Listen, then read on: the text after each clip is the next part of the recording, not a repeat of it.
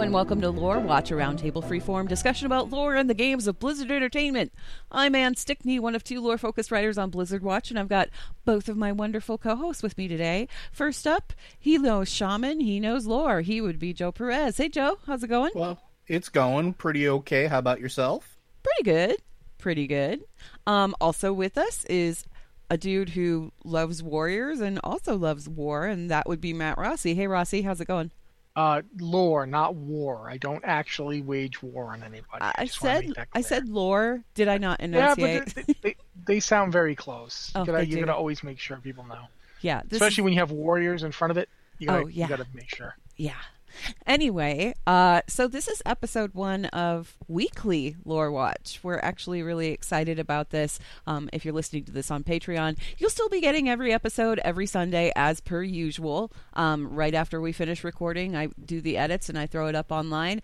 If you're listening to this on the later feed, instead of getting it every other Monday, you're going to be getting Lore Watch every Wednesday from now on. So congratulations and thank you to those that chose to support us via Patreon and help this all come to pass. By the way, if you'd like to throw some support our way, you can go to patreon.com/BlizzardWatch and help support the show there. I think we're still working on the secondary goal. The secondary goal is our D&D stream. We'll be doing more of those. How many more? Don't know. But if we hit that goal, that will happen. Regardless, that kind of wraps up all of the pre-stuff because we have a lot to talk about, and I'm pretty sure we're going to need to do the weekly show because we're not going to get through everything in one episode because 8.2.5 dropped. Just, on the list of things that happened. Not only did it drop, but there was the wrap-up to the war campaign, which included a full-blown cinematic. Like, full-blown, we're talking like quality cinematic that was about 6 minutes? It was over 6 minutes long. Yeah, about that. Yeah, a little bit more than 6 minutes. And while we did in fact wrap up the war campaign, there were some things that did not get wrapped up. However, this week we're going to talk about the stuff that did get wrapped up, and we're going to talk about the characters involved and what happened. Next week we will be discussing the stuff that didn't happen, like hey, where the heck is Tyrande in all of this? Because we have things to say about that. I think we all have things to say about that. For now, though, what we saw here, obviously, you guys, if you haven't played through all of the war campaign, we're going to be talking spoilers for it. So if you don't want to hear the spoilers, stop right now. Go log in game, play through the end of the war campaign, and then come back. It doesn't take very long, and they removed the requirement for the Nazjatar part of the war campaign. You don't have to level the little dude to level 3 anymore. You could just go do it, which makes things a lot easier. I was able to go through on my Horde alt in like an hour and a half, couple hours, and get everything taken care of. Regardless, I think it's really interesting here where Saurfang's journey has gone. And I also think it's really interesting here because we definitely did not get a Garrosh 2.0. That was not what we got here.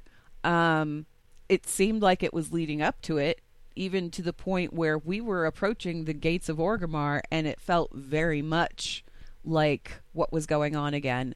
You guys have played through, correct? Yes. Just Lion side, but yeah. Okay. And Joe, I take it you've played through the Horde side? I've played through the Horde side. I've watched videos and plays with the Alliance side because I'm nowhere near completed on the war campaign on the Alliance side. Okay, I checked out both sides of it, and it was really kind of fascinating from the Horde perspective because a lot of the NPCs and stuff that you talk to when you go into that final scenario, you could stop in between quests and you could talk to any named NPCs that you happen to find. They all have things to say. One of them, Maya Highmountain in particular, kind of punched me in the gut because she said that G was not there. G's the Horde representative for the Pandaren on the Wandering Isle.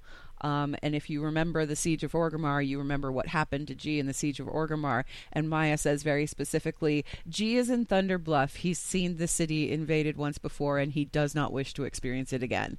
And I was just like, break my heart, you guys. Come on. Okay. Anyway, What we saw here, though, it wasn't Garrosh 2.0. It was much more, to me, I think it felt like a personal journey. It was like Sourfang's journey, from where he began, like way back when, to where he's come to now. What do you guys think about how that was wrapped up with Sourfang?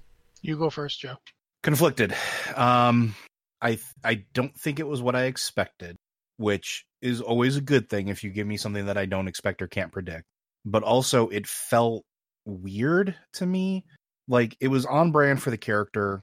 A lot of the things he said were and the way that the vocalization of it was good. Like I prided myself on living with honor. Have I ever actually done that? Like that's sort of like the That gist conversation that he had with Anduin Wrynn was pretty significant. Yeah. It was very, very significant. Like, I like everything up to that point, but it almost felt like a swerve for the sake of not being Siege of Orgrimmar 2.0. And I felt like this should have been a thing way before this ever happened, if that makes sense.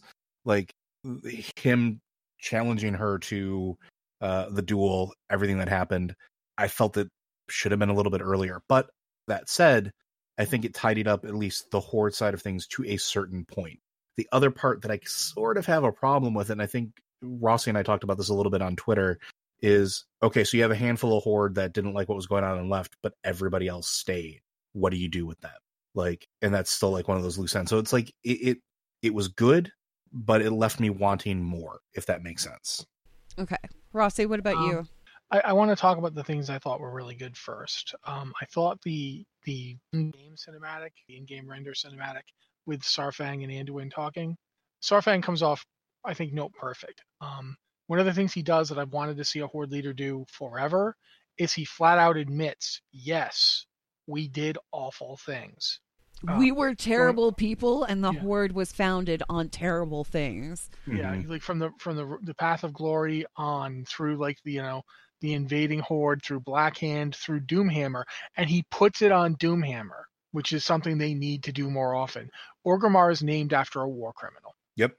And it's the legacy of the Horde that the Horde has preserved all this time is not always great. And the fact that he admits it, he comes out and he puts examples. He says something effect of, we talk about honor. Have we ever displayed honor? All good things. Anduin comes off a little weaker. Anduin's idea of, well, we've done bad things too. And it's like, no, dude, this isn't a competition. You don't need to jump in there and try to say, but we're bad too. Just listen to the man talk. Yeah, I agree with that. He's telling you something. I feel like Anduin in that moment was trying to reassure Saurfang, but there was no reassuring the guy. Yeah, and there's no need to do so because Saurfang wasn't at the point of collapse. Yeah, exactly. But the scene where he comes down and he does the bit about, where, we're going home and where is our home? And he makes the point that for whatever you want to talk about it, their home is now Azeroth, the Horde, the Orcs. This is where they are. When Thrall left to go back to Draenor, he made a mistake. Going to Outland is not his home.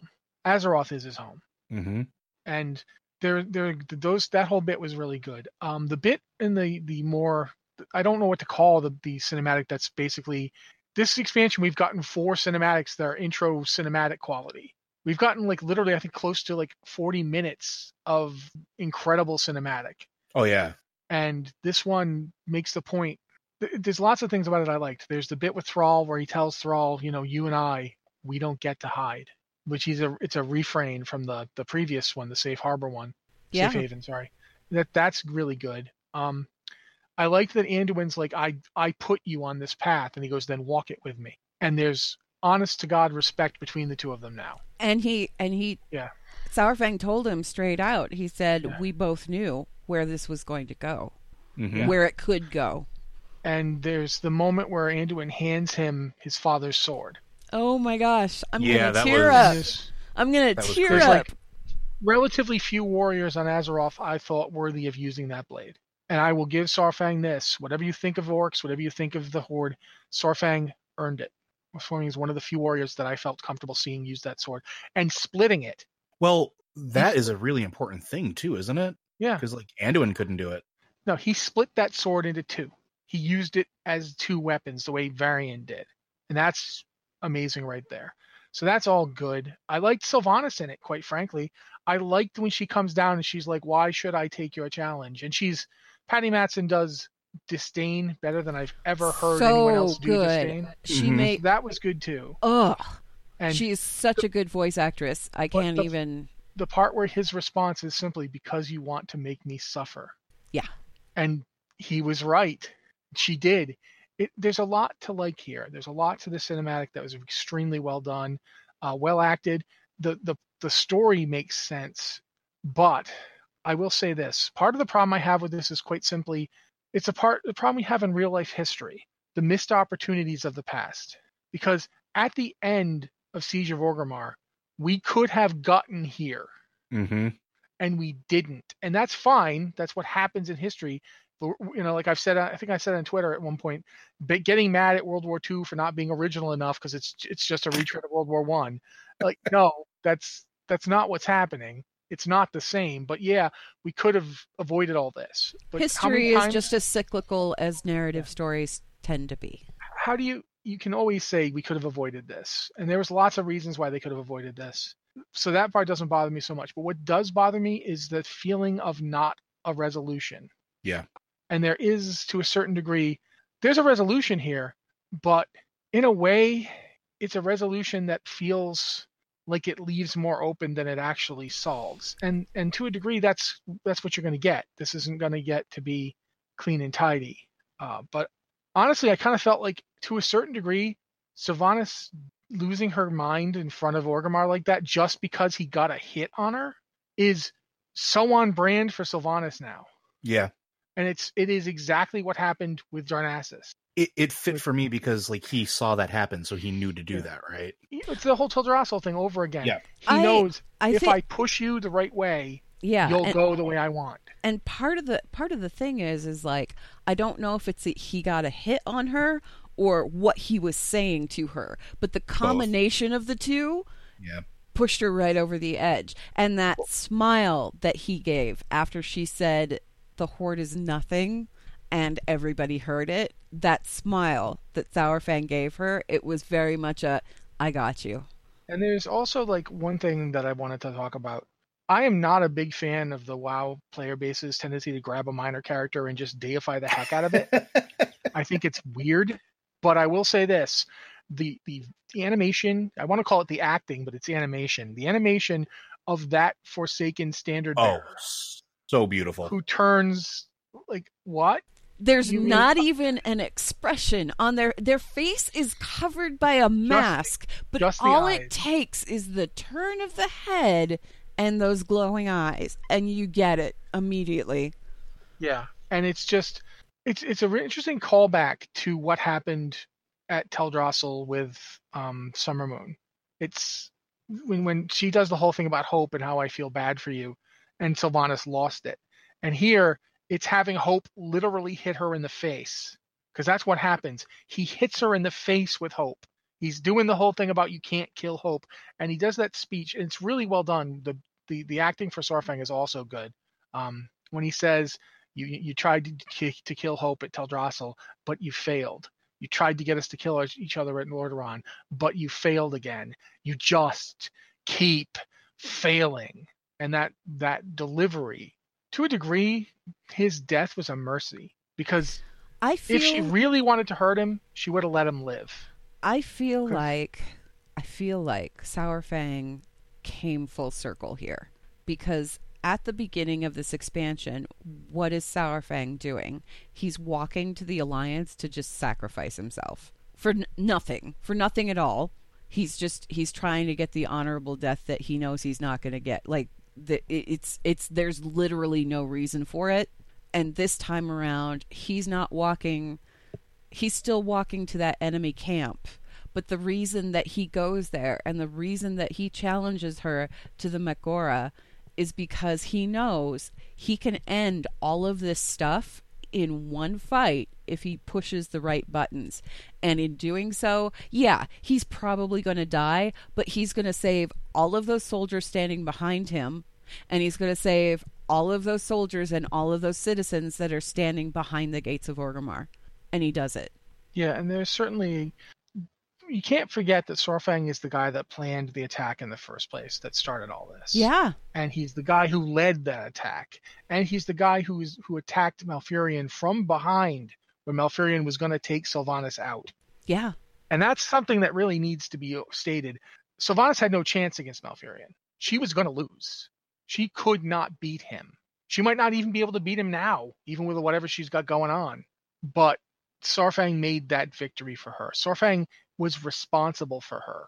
And that's the difference. That's the thing that we need to see more of, that he accepted that too. This was when he was walking towards that Alliance camp in, was it Old Soldier? Yeah, it was Old Soldier. When he was walking towards that Alliance camp, he was prepared to just throw in the towel and give himself up and die just because he felt bad about what he had done. With this, it's him taking responsibility for what he had done and snuffing it out before it had a chance to go any further. And he knew exactly how to do it. Those words that he spoke, everything that he said, that like I said, there's so many moments in this cinematic. You were talking about that character, the Standard Bearer, and how there was that little look to the side. There are so many moments like that in this cinematic. And the thing is like, I totally get why they went with a fully rendered cinematic, because they could not have done this with just the in-game stuff. They could not have gotten those facial expressions. They couldn't have gotten those little subtle things like that smirk. When Saurfang tells her, "You want to make me suffer," she gives this little, there's just this second where she has like this half smile, and then she like turns around to get her blades. And it's all these little tiny subtle moments. But I think that what we saw here with Saurfang's story was just, it was beautiful. And it put him up to the level of Broxigar, his brother, without being a ripoff of it. Yeah. Well, and I feel like that may be part of Saurfang's story too, is, he's living under the shadow of this dude who went back in time and struck the only successful blow against Sargeras, right? With the wooden axe of Cenarius and all of that. And meanwhile, he's living with all of this tragedy and stuff and can't even get an honorable death. And by confronting Sylvanas one-on-one, that absolutely, I mean, obviously it didn't make up for everything that he's done in his lifetime or everything that the Horde has done in their lifetime. No, but it's similar to what happened to Grom. It's in that still Grom full. Didn't make up. Yeah. There's also Grom another. Didn't make up for everything. Okay, Joe, I'm sorry. Go ahead. No, that's fine. I was going to say there's also another important thing about this death of a character that I don't think we've seen in any other major story character or any major NPC to this date. He got to choose the condition and worth of his death finally. Yeah. Every other NPC that we've lost, every other person we've lost so far hasn't had any sort of agency in their choice. Even That's not entirely true. No, I'm going to disagree with you about Varian. Okay. Go ahead and say it, but I'm going to disagree with you. I was going to say he made the best choice he could at that exact moment, but it wasn't necessary. You know what I mean? Like it was in that moment he did what he did to let them escape. And it wasn't necessarily like it was good, but it wasn't something that he got to choose what it accomplished beyond that initial like thing. You know what I mean? I feel like that's what I'm trying to say. I feel like that opening cinematic for Legion where he was writing the letter to Anduin with the locket, Varian knew going into that he was not going to come out alive. Maybe. He didn't know how he was going to die, but he knew it was super unlikely he was going to come out of that alive. I would argue that Varian's death, the way Varian approached going to the Broken Shore, I don't think he knew he was going to die, but I think he was prepared to die. Yeah. I would more agree with that. I think he was like, I have lived. I've done a lot with my life. If the demons are returning and my world is at stake, I am prepared to do whatever I have to do to buy my son and the rest of my people a future. If that means my death, then that is what it means. Yeah, and I think that's the difference for me, right? Like it was a possibility, not he knew it was going to happen. Here, Saurfang knew he was going to die. Yeah, Saurfang knew he was going to die, but it's still a situation where it wasn't about his death. That's the thing. When he tried to throw his life away to get the honorable death, he was denied it because it was the death that was important to him. Right. And here, it wasn't his death that mattered to him. It wasn't his death he was looking for. He didn't go there intending to die. He went there to accepted it. save. Yeah. See, and that's where I'll disagree a little bit there too. I don't think he initially went there intending to die. But That's my point. I don't think he did it. That's what I'm saying. But he didn't go there intending to die.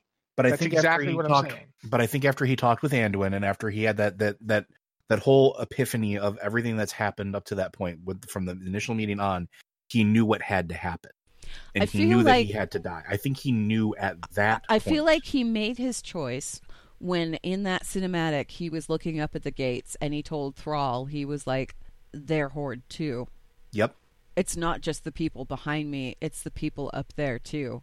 And that was the moment that he made that decision.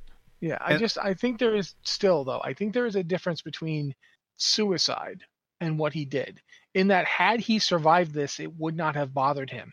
He wouldn't have been unhappy to live.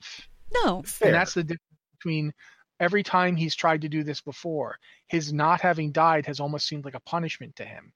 That wouldn't have been the case this time, because had he lived, he would have still done what he came there to do. He would have accomplished his goal. He would have saved the Horde. And that's ultimately where he was with this. It's interesting, though, because we're talking a lot about Saurfang. We're not talking about Thrall. And I think we need to talk about Thrall next, actually. The other thing that I want to point out real quick here, though, before we move to Thrall, is that number one, you had Varian's sword, and he split the sword and all of that. But number two, when Anduin bent down and picked up Saurfang and took him into Orgrimmar, oh my god, I'm getting choked up. It was a callback to Icecrown Citadel to me, because Varian let Saurfang in to take his son after his son was defeated, and let him take his son back to Draenor. Ultimately Draenor, yeah. And this was just kind of, to me, it was like, and now Varian's son is doing the same for you. And yeah, it was just like, it was so good. Okay, we need to talk about Thrall. Yes, let's talk about Thrall. Go ahead, Rossi. Well, I mean, Joe might want to go first. I don't want to. If you've got something to say first, go feel free. Yeah, I was going to say, I think some of the important things, we were kind of curious, at least what Thrall's role was going to be, and to a certain extent, we still are, right? We talked about that before. We don't know what's going to happen in the aftermath. We're starting to get a little bit of an idea, but there's still a lot more to go and resolve. But when Thrall is there with Saurfang and Anduin, getting prepared to, for Saurfang's duel, Thrall has this realization at this moment. He knows his friend's going to die. He tells him you're going to die. And that statement again, we don't get the hide, comes up again. And he's faced with this sort of cementing of this idea that he ran away. Thrall's been living with sort of this, I don't want to say guilt, but a lot of this stuff happened. No, it was guilt. I mean, you go back to the cinematic that happened after you broke Bane out, and when he had that conversation with Jaina. I think he's coming to terms with that. I was going to say, I think he's accepting the weight of the responsibility for what he's done. I don't know. That's why I said I don't necessarily think guilt's the right word, because I think that has already passed, because he's already run away from it. But for me, the most important thing are the events after Saurfang dies with Thrall. The fact that they lift up his body and they bring him into Orgrimmar. They lay him down in the Valley of Strength, which is super appropriate. He gives a rousing speech about, what has happened, what he gave his life for, and everything else. But after that, there's this interaction, and if it's not part of the war campaign, it's just if you're in Orgrimmar, and it's between Thrall and Overlord Geara. And Thrall's sitting on the bridge that expands between the towers at the top of the valley that look over the Valley of Strength. Yeah. And he's just sitting there. And I think it's like 20 minutes or so, like the scene plays out. It's half hour, something like that. Yeah, something like that. But you have Overlord and her retainers coming from the Zeppelin Tower. They're discussing everything that happened. And you got to keep in mind, Geara is essentially alternate universe Thrall. So it's really weird.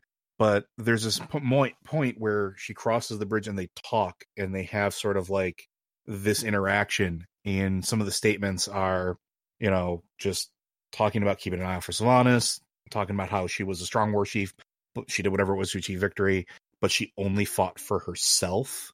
And we were nothing to her. She abandoned her own people. And these are statements that I think also sort of apply to Thrall in recent years, which is sort of interesting. She's not saying that directly to Thrall. She's kind of saying that to her soldiers. Mm-hmm. And when they walk by, all they do... They acknowledge each other. Yeah. She says Goel, and he says Gayara, and then they keep right on walking. But he's listening to all of this, yeah. Oh, yeah. But I mean, it's just very interesting that the choice of scripting there is, fought for herself. That was the whole Garrosh, him killing Garrosh thing. Abandon her own people, disappearing to Outland. A great leader must have more than strength. They must be true to their people. They must live and die for them. And it's one of those things where it's like, these are just hammering home those points that Thrall done screwed up. And I sort of appreciate that. And I'm curious what his role is going to be now, because I don't think he's going to come back as any sort of war chief. I don't think it can be called war chief anymore. That's actually one of the questions that I had for you guys.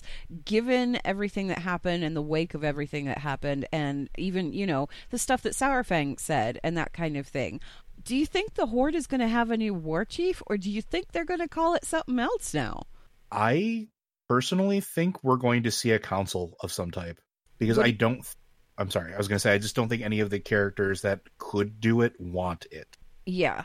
I can't see Bane Bloodhoof taking that title and being comfortable with it. I don't think Lotharimar would want it either. What about you, Rossi? What do you think? Well, first off, Gayara is not alternate universe Thrall. She's his sister. She may be his sister from a different timeline where he didn't get born, but nevertheless, she's his sister, not his alternate self. They were born at different times. They aren't living the same life. They're siblings. I will die on that hill. I will respectfully disagree, but continue. Well, you're wrong. Sorry. But to get back to what you're actually asking, I don't know, because I think it would be a good sign of progress for the Horde to abandon the War Chief title. I think that's a really big sign of breaking the cycle to a degree. And at this point, War Chief has become the Defense of the Dark Arts position. Since Thrall stopped being War Chief, we've had Garrosh, we've had Vol'jin, we've had Sylvanas. Nobody stays in this job too long. You know what I mean? It's got a lot of problems. Either they overreach themselves, or they end up dead. Either way, it's not looking good for this job. It's almost like at this point going to a haunted house to take that title. So I think both for like just pragmatic reasons and for the fact that it would be a good breaking of the cycle to abandon it. So I would like to see that happen. That doesn't mean it will happen. And if they chose, they could certainly have Bane take the job. Or Lotharimar. Can I just interject for a moment here and say, unrelated to everything else, I know that Chris Metzen isn't with Blizzard anymore, technically, like he's not in any role or anything like that. But man, it was good to hear his voice again. Oh, yeah. Well, I think that to go back to, I didn't actually get to talk about Thrall, so I'm going to go back for a second. Go for it. One of the things that's interesting is how Thrall has kind of matured into a role where he can... There's a bit where... I can't remember his name, Zappy Boy. I can't remember the character's name. He comes running up, and Thrall just puts out a hand and stops him. And when Saurfang has died, when he's dead, and they're picking him up, and he's like, what do we do now? And Thrall just says, we take him home. And it feels like Thrall has actually matured into a leadership role, finally. Mm-hmm. He's actually... When he freed his people, he was a leader, but he was a leader who acted out of like youthful zeal. He was angry, and he'd been through a lot, and he took up the role because nobody else was doing it. Doomhammer wasn't doing it. Grom wasn't doing it, and he served as a goad and a spur to get them to move, even when it cost Doomhammer his death. It was because Thrall got them to move. He's now lived long enough and been through enough and seen enough that he now kind of understands the other side of it. He understands the cost. And you see that when he hands Saurfang his axe. He's like, here, take it. And that's the other weapon that he uses during that fight. Is he has Thrall's axe in one hand and he has Varian's sword in the other. And he's finally put himself into place. It's the only way I can think to put it. Before, he didn't know who he was. He's kind of grounded himself in his identity. Yeah, he knows who he is. He went, for all that, that we say that Thrall ran away, his time away has allowed him to look at who he actually is. He went and lived in Outland. He went and lived in the Grand like his ancestors would have. He raised 2 children. He's got 2 children there. He's got a wife there. He lived as a man, for lack of a better word, as an orc, whatever. He lived as an orc. He lived just as a person.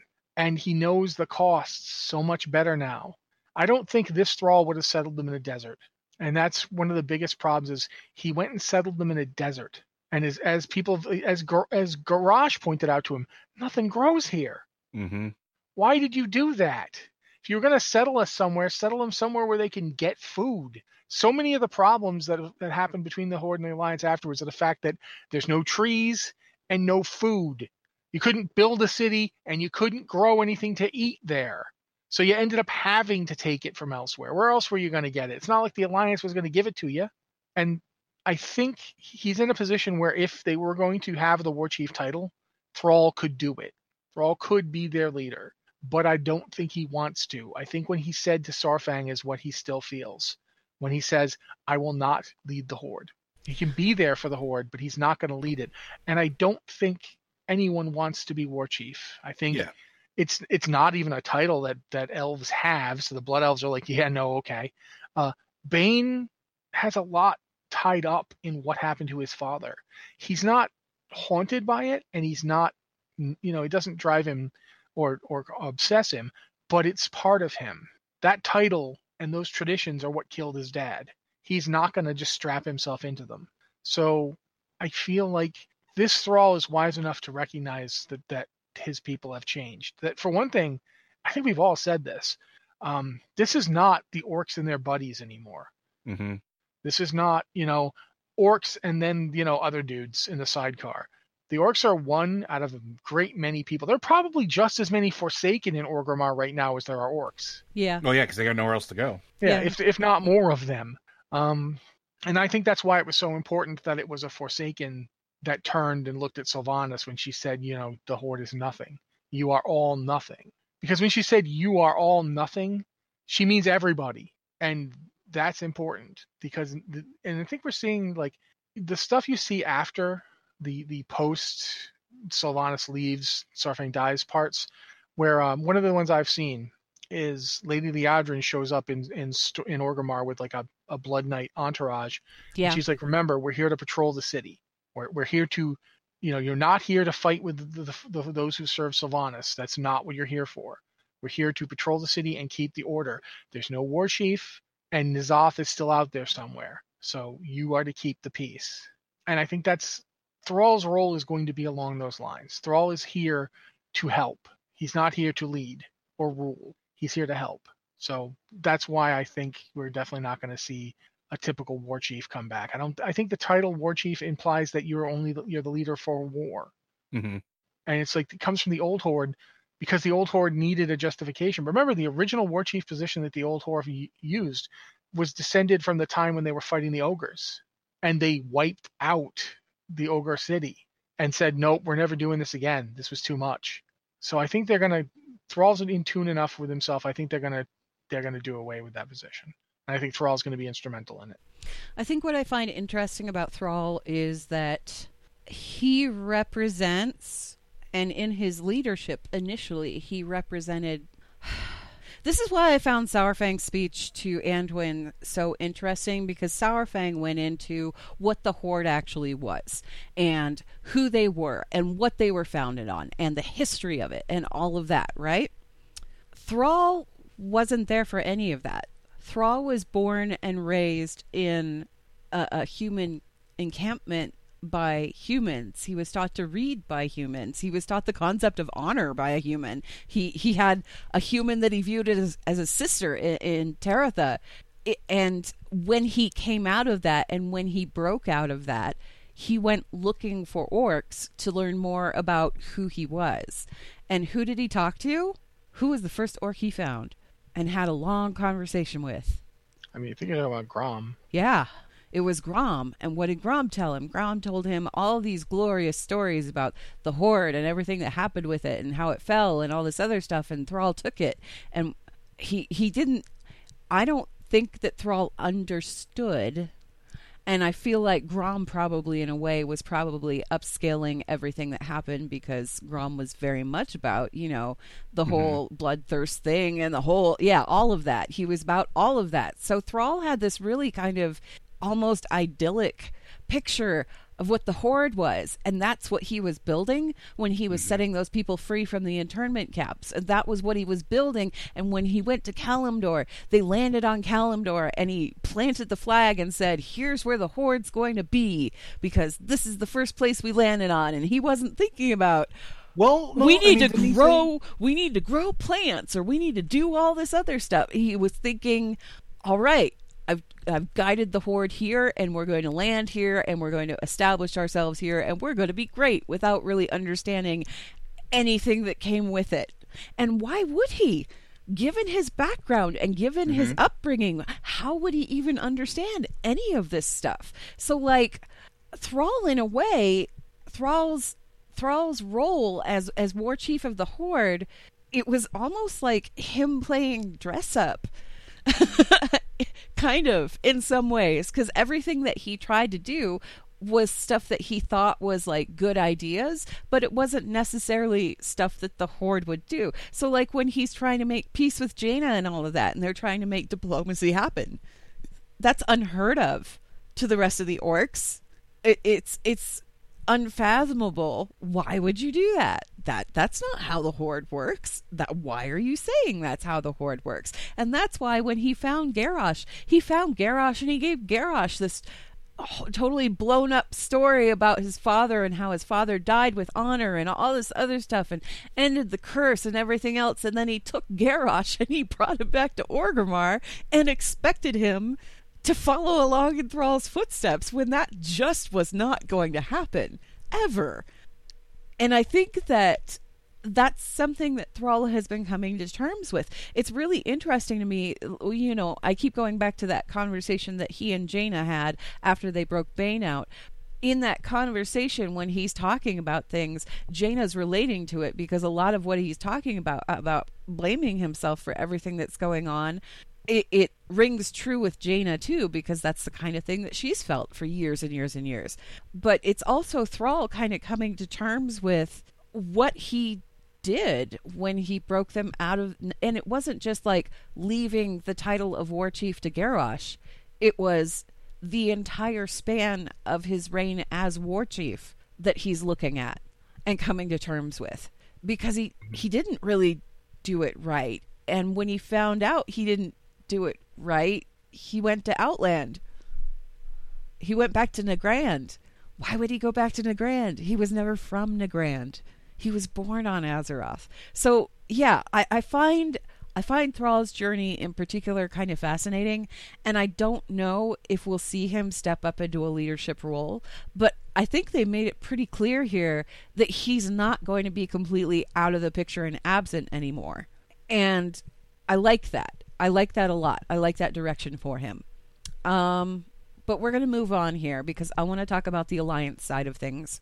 Specifically, what happens after you finish the whole funeral and everything else on the Alliance side, and you go back, because Jaina decides that she's going to pay a visit to two very interesting and influential people that maybe have more influence than we realized.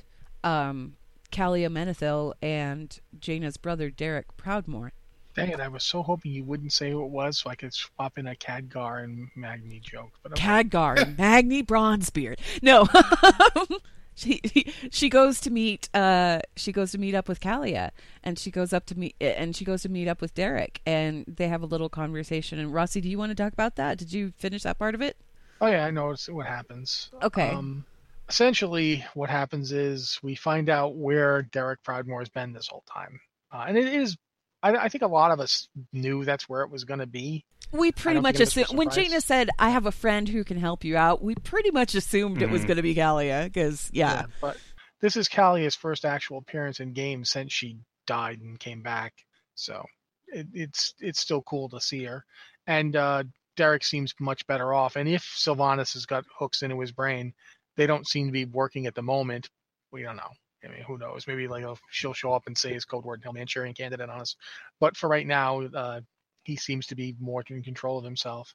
And Jaina even comments on it, and they have a nice talk about perhaps they could then help others. They don't say straight up, maybe you could help the Forsaken, but they do hint heavily that Kalia could do more than just. And Kalia's really hesitant about it too, because she's like, yeah. I barely understand what's going on myself. Mm-hmm. Yeah, exactly. But Jaina hints that Kalia might have a greater role to play in the future, and Derek is like, if we can help, maybe we should, but I don't know. I wouldn't be anywhere without Kalia. And Kalia's like, oh, you did more of the work than you think. I just helped. So it's a nice conversation. It's simultaneously low key and extremely high key in that they don't say much. Like, they don't actually say much of anything in terms of what's going to happen in the future. Kalia is not like to Lordaeron or anything like that. For one thing, there's no Forsaken there. They're all Orgrimmar, so she would be going to the wrong place. But I mean, there's nothing concrete, but a lot of possibility. There's a lot of what does this mean? What's gonna mean? What is Kalia gonna end up doing in the future? What's Derek going to do in the future? Is Derek gonna be like her Nathanos? Can I just say for the record that I think it's kind of interesting that we had Jaina Proudmoore hooked up with Arthas and they were going to get married and then they didn't, but now Kalia and Derek seem to be spending a lot of time together, and yes, they're both dead, but there's like, yeah, it seems like kind of poetic that the two of them are chatting. They are from the same age. They are from the same kind of background. They do understand, like, they're both from that time period where Lordaeron was still Lordaeron and Kul Tiras was still, under the House of Proudmoore, all of that other stuff. And, the Second War was going on. Yeah, Jaina's a little younger than Kalia. Yeah. But she and Kalia were friends because, you hung out with people. Yeah. Of your station, and there weren't that many people of their station. Plus, Jaina was dating her brother, so. Yeah. So there's an interesting truth to that fact that, Derek would be he'd be a little older than Kalia, but he's in the same basic age group. So yeah, they would have known each other, or at least of each other, and I'm sure they would have met occasionally since, Derek would have made the trip over a few times, especially when they were actually fighting during the war. Then definitely there would have been possibility for some contact before Derek died. What's also interesting is that Derek has also got a huge amount of missing time. Yes. In that he died during the Second War and has only recently been raised, whereas Kalia lived through it all. So she can explain to him, she can give him the context that he's lacking. So there's a lot going on here. I'm not sure. That's the interesting part about Derek, is because what you don't realize, and you kind of have to put it in perspective, is that everything that happened between the Second War and now, Derek doesn't know about. So everything that happened with the Third War, the formation of the new Horde, everything that happened in World of Warcraft Vanilla expansion, and every expansion since, this is all stuff that Derek does not know about. It's a lot. Yeah, a lot has happened. Last time Derek Proudmoore even heard about Sylvanas Windrunner, she was like a powerful figure amongst. She was a ranger general. She was a ranger general in the High Elves, and that's probably the last he heard about her. So a lot of stuff has happened. Wasn't he a human ranger? He didn't experience the plague. He didn't know what happened to Arthas. He didn't know what happened to Lordaeron. He didn't know, none of this. All of this was stuff that happened after he died. So yeah, it's kind of fascinating in a way to look at. What I do want to actually, Joe, did you have anything you wanted to add to that? I'm sorry. No, that's okay. The only thing I was going to say is I just found out today that Horde players can actually experience the exchange. That's what I was going to go to. Which I think is interesting because it's Lillian Voss who gives you a quest to go eavesdrop. You talk to Lillian, and Lillian sends you to go eavesdrop. She says there's an important meeting going on and maybe we should know what's going on with it. What's really telling, though, is when you go back to Lillian after you've witnessed this stuff and fill her in on what's going on, Lillian says something like, I have to go. There are things that I need to really quickly take care of. And she doesn't specify anything. But Lillian's an intriguing character in and of herself. just even going all the way back to her origins, like she was originally part of the Scarlet Crusade, and when she was raised, she freaked out and ran. Didn't swear herself to Sylvanas at all. Was more interested in looking at what was going on in the Plague Lands and how she could resolve that. Wasn't really interested in her place in the Forsaken until recently. But even throughout the whole war campaign, didn't really seem to be on Sylvanas' side so much as working kind of adjacent to her, while giving the appearance that she's on Sylvanas' side, because we all know what happens to people who are not on Sylvanas' side in the Forsaken. We saw it in Before the Storm. So I guess what I want to talk about here, though, is, do we think that this is a possibility of Kalia and Derek coming to lead the Forsaken? Maybe. I know that a lot of people think that this is a ship that's about to set sail. That Twitter made that very, very clear to me. But I don't know. Like, I think Kalia is still the most likely to show up in that role. I don't know about Derek. I don't know if, because like Rossi pointed out, we don't know if there's programming in place or if there's something that like wormed its way into his, undead brain meats that is waiting to Manchurian Candidate at some point. We don't know. But to be clear, when I say co-lead, I mean co-lead in terms of Kalia is going to be the leader.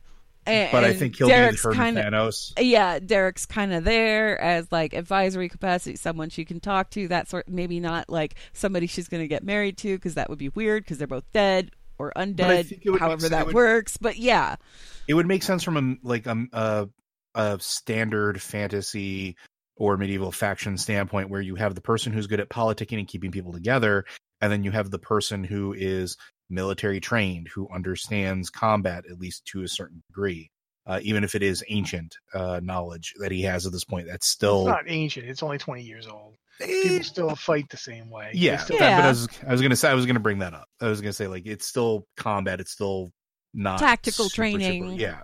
So maybe this could possibly be the beginning of that. I don't know. Like, my question to you guys, because I haven't done this, I know on the Horde side, I spent a lot of time talking to the NPCs after all the stuff was done. Did either of you do that with, like, after these cutscenes and everything with the NPCs in that area for the Alliance side? Is there anything of note that any of them say? Yeah, but a lot of it is stuff that we won't be talking about till next week. Okay. Yeah, there's definitely stuff there that is said, and we will be talking about that next week. I would like to say for the record that I spent a hot minute looking for either Ilaria or Verisa after seeing them in, where was it? They were in Razor Hill, and then they kind of disappeared, and I was trying to find them after the cinematic finished and see if I could talk to them, but they were nowhere to be found. Which is kind of unfortunate. But the two of them made it pretty clear where they stood in Razor Hill. Ilaria in particular, because Ilaria is familiar with the Void, obviously. Her opinion when she gave it was that we freed N'Zoth. Let's just flat out say that. At the end of the Eternal Palace, we freed N'Zoth. We freed an old god, and that old god is now free to do whatever the heck he wants to do, and we don't know what that's going to be yet. But Ilaria makes a very valid point. She said the army on the other side of that gate may be the only army that's capable of taking on N'Zoth and winning, so maybe we should let her do it. And Anduin says, no, we're taking care of this now. We're doing this now. And honestly, with what Sourfang did, we have that army now. We have that army, so that's not a bad thing or anything. But it also makes me wonder what they thought about Sylvanas taking off and that kind of thing. Should we talk about that? Because there's still one more thing we haven't discussed, and that's what happens to Sylvanas after.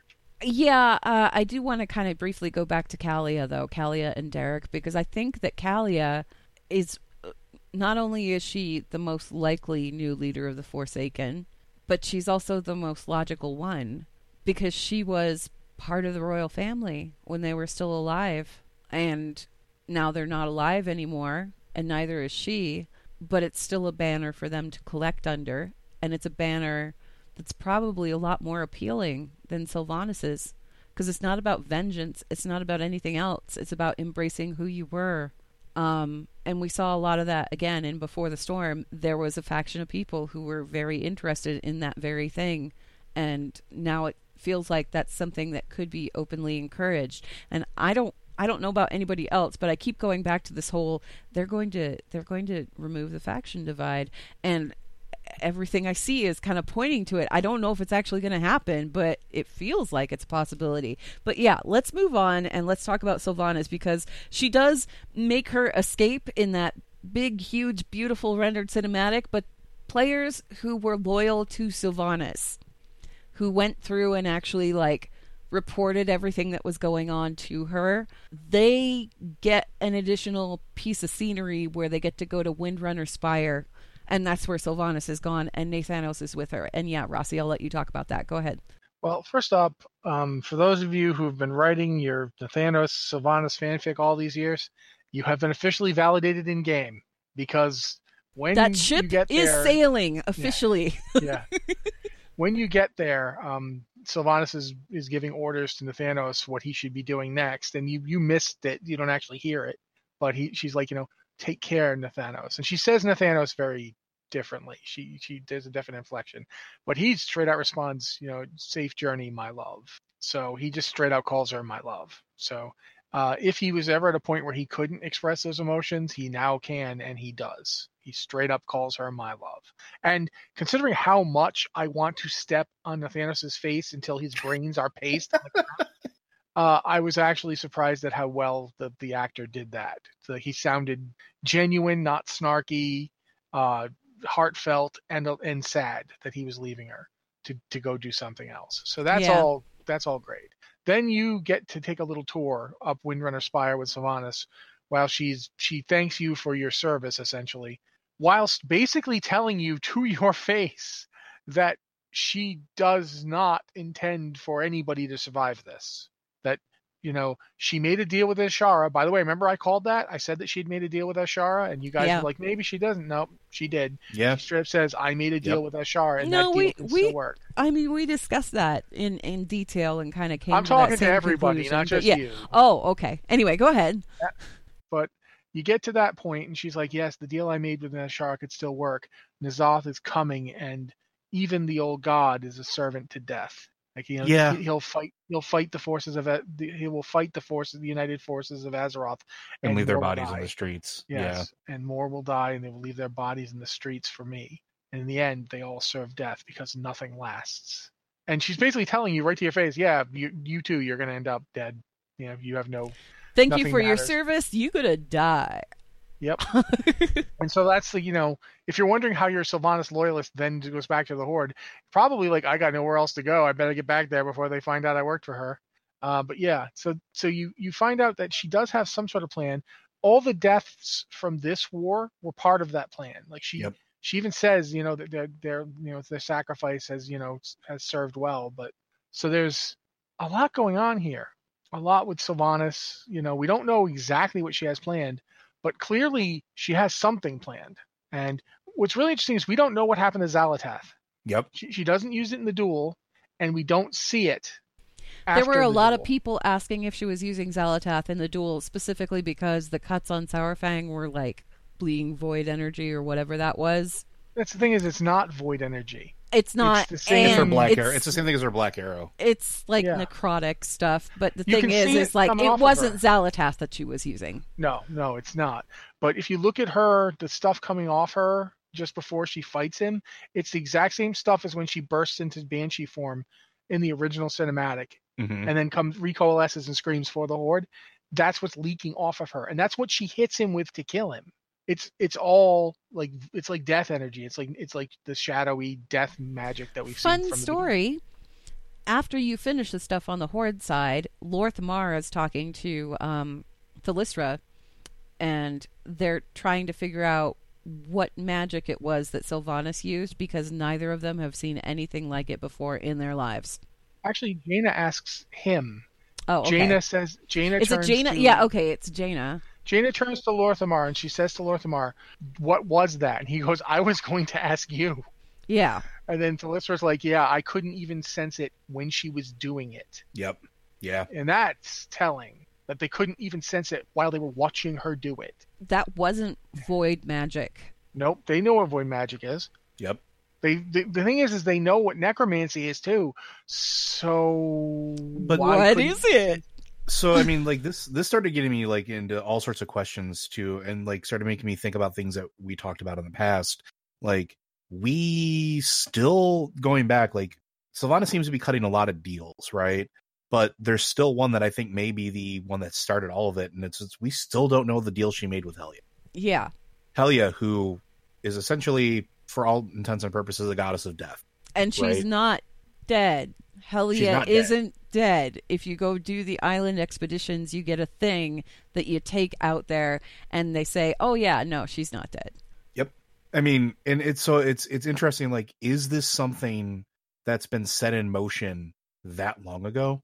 Is that something that we're just now starting to see the repercussions from? Is this the power that she got? Because even in her battle with Gen Greymane, there were shades of this happening. So I'm curious if we're going to see Helia's triumphant return to feed off of all of the death that will be waged. And that's why they don't know this power, because it's not necessarily necromantic power, Is right? she trying to set Helia free? Maybe, but I mean, going back to the power thing, like Helia's not entirely like she's not a void entity, right? She originally started as essentially the lineage of Titan constructs. Yeah, she's right? a Titan forged. Yeah. So what if this is that sort of void Titan thing that we've always talked about? What happens to Titan energy when it gets that corrupted by the void, or that willfully corrupted by the void? Maybe that's why nobody knows what it is, because it's not void energy, Titan energy. It's not arcane energy. It's not necrotic energy. It's something completely different. Something nobody has experienced before on this material. And you know who probably knows a little bit more about it? Our favorite Pokemon master, That narrows it down. Yeah, Odin. Odin. Yeah. Yeah. Because he made her. He did. And After I he feel traded like, his And eyeball. he sealed her. Yeah. After I he feel traded his like- eyeball to something, you're right. Yeah, in the Shadowlands. I feel like Helia and Sylvanas would probably get along on a level that we haven't seen before too, just because of the nature of who they are and how they came to be. Oh yeah, their Sylvanas- backgrounds are so similar. Sylvanas had her life taken from her. Helia had hers taken from her. Neither one of them willingly. Forced into servitude. Forced into servitude. And undeath by a and powerful male figure. Yeah. So, I mean, there's a lot there. There's a lot of levels there that they can, like, identify on. So Yeah, I'm but not... Here's something that you guys just made me think of. Okay, go for it. You're not supposed to kill an old god because it can unleash untold horrors, right? Mm-hmm. But what actually happens to the old god when you kill it? We got the Shaw. No. That's what happened to everything around the old god. What Ah. happens to the old god? When you kill something that isn't supposed to exist in the first place, where does it go? Does it go anywhere? Does it go to the Shadowlands? Can the Shadowlands hold it? I mean, specifically, Yasharaj was dead, but his heart was still there and still capable of funneling power to Garrosh and having chats and all that other stuff. Until the heart got finally dissolved. But Yeah. again, that's not the entity. That's its remains. Does it go back to the void? I don't think Does it it, would. or does it? We Here's the thing. talked about this before. It's so far like transmuted or mutated from a pure void creation. Can it? I just thinking about this in terms of what happens. There's that old Lovecraftian saying that is not dead which can eternal lie, and with strange eons even death may die. What happens to a thing that is literally from outside our reality when you kill it? Can it die? If it does die, what does that mean to it? Because we've seen what death can mean to just mortals. Yeah. Mortals can endure past death. Mm-hmm. Look at Arthas' whole thing is I saw nothing but darkness, but he saw it. He experienced it. If mortal beings that are just, were created and then curse of flesh and then they die and their ghosts can exist and endure. What about an old god? And what happens after? You keep in mind, Yasraj died before the ordering of Azeroth. And before Helia was even a thing. Yeah. And who knows what it was that Odin spoke to? And why did it want an eye so bad? which is one of those So things you're that all gods thinking- love. You're thinking that maybe the Shadowlands is what was created at the Yasiraj's first death, Or and the maybe crater. or the crater, and then the entity that's there might be the leftover remnants of it. Or I mean, it might not be, but it's certainly, in fact, it's very possible it's not. But I mean, even if it's not Yasiraj itself, it could be the wound you inflict when you kill something that isn't supposed to die. I like that theory. Azeroth had to experience this. The absence of existence.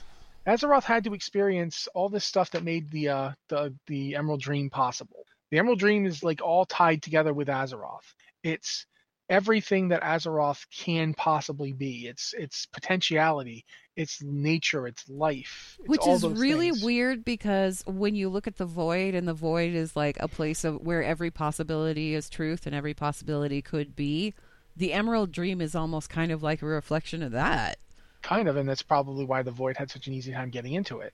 With the But- Emerald And staying Nightmare. there for so long, yeah. And the Shadowlands, however, are what if you have a nascent Titan and you force it to see the death of something like that?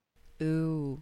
You've got and not just see it, but the thing was part of it. That symbiotic necrophagic entity, that was not necrophagic, sorry, light phagic. I forget the word they use, photophagic or something. That entity was in Azeroth. It was Mhm. buried in deep, and he came along and he plucked it out. He ripped it out of Azeroth and he wounded it.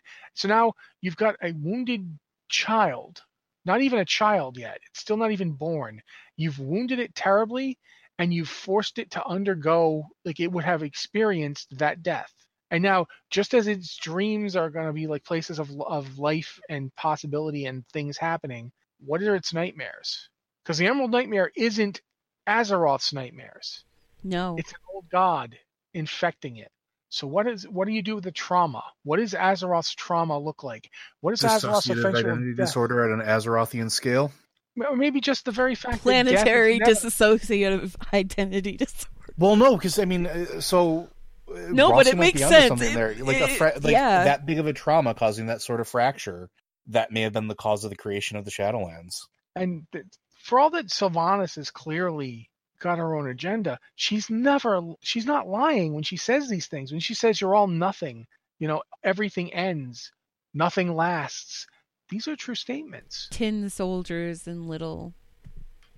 When she says that everything ends and that nothing lasts, she's not lying. She's not just cackling malevolently. She went through it. And She so did saw. Azeroth. Yeah.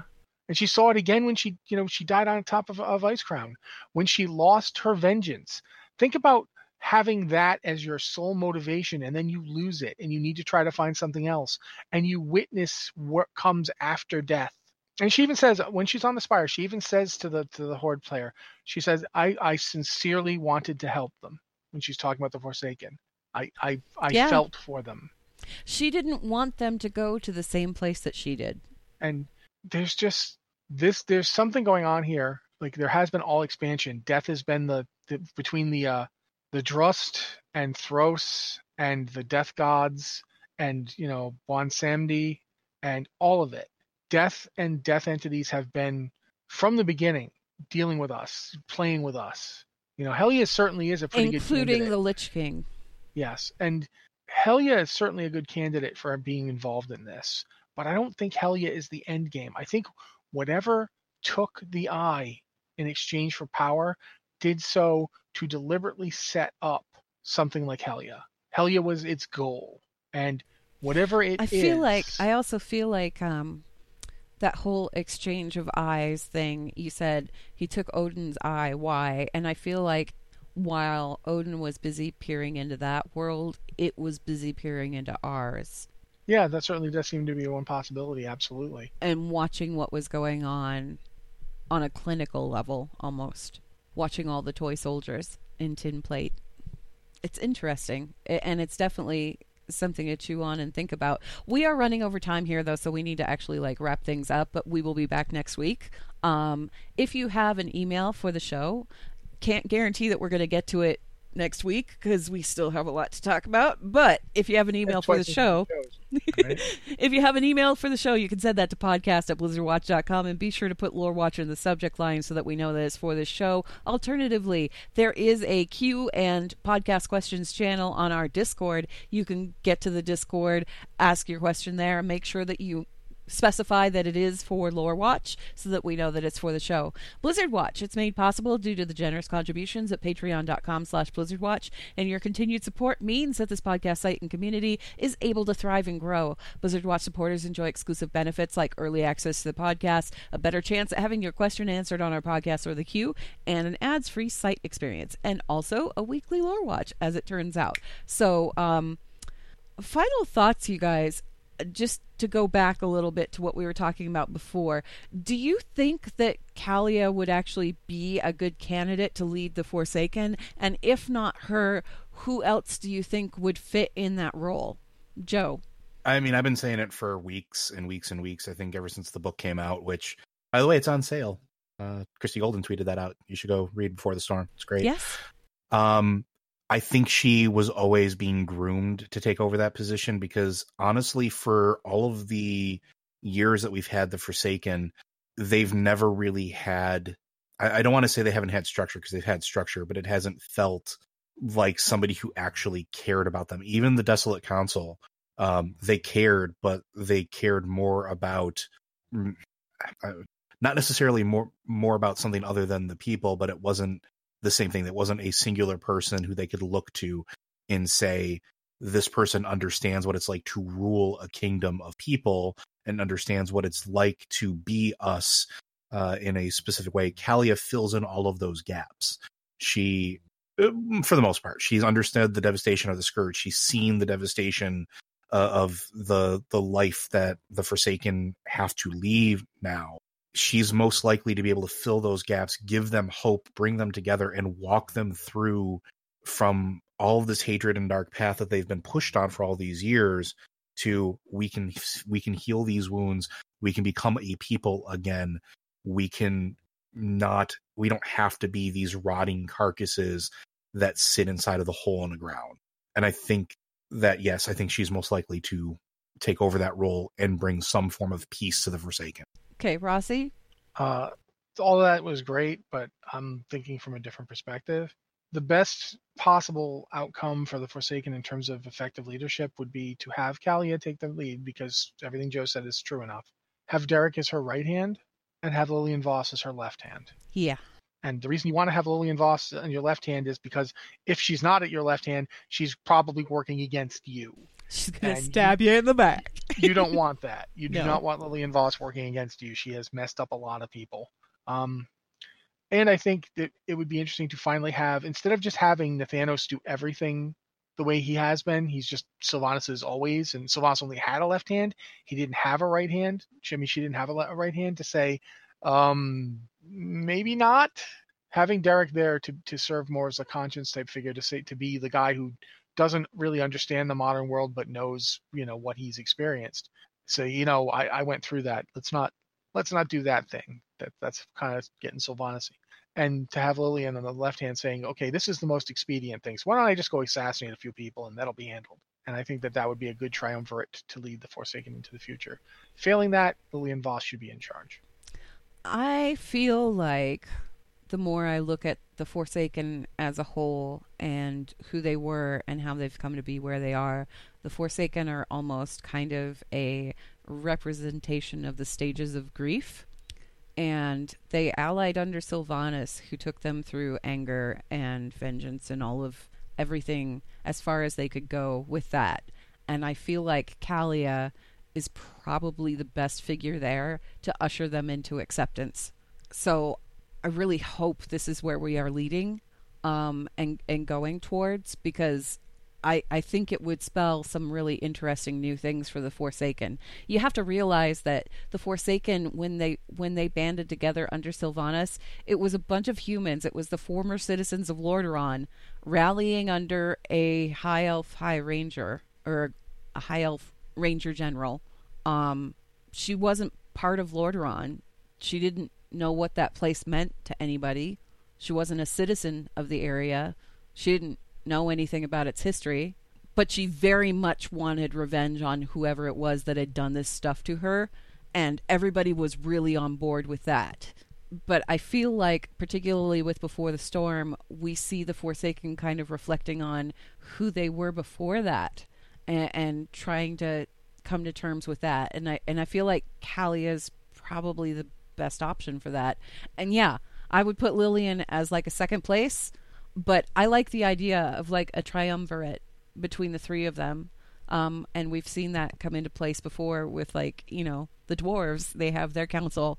So why not have something similar going on with the Forsaken? I don't know. I will say one other thing I want to say before we move on. Mm-hmm. Sylvanas' entire reign as the Banshee Queen has been her asking a question. Yeah. What are we if we're not slaves to this torment? And they've never answered it. They've never answered, what are we if not slaves to this torment? Kalia might have that answer, though. Sylvanas was never going to get to the beyond that part. She was never going to get to the not being slaves to this torment.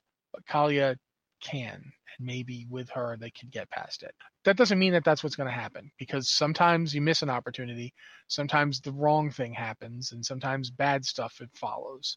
That's pretty much the lesson of Miss of Pandaria. Things didn't go well. So maybe that'll be what happens this time. We don't know, but that would be what I'd like to see. All right. Well, thank you guys, as always, for listening, and we will see you again next week.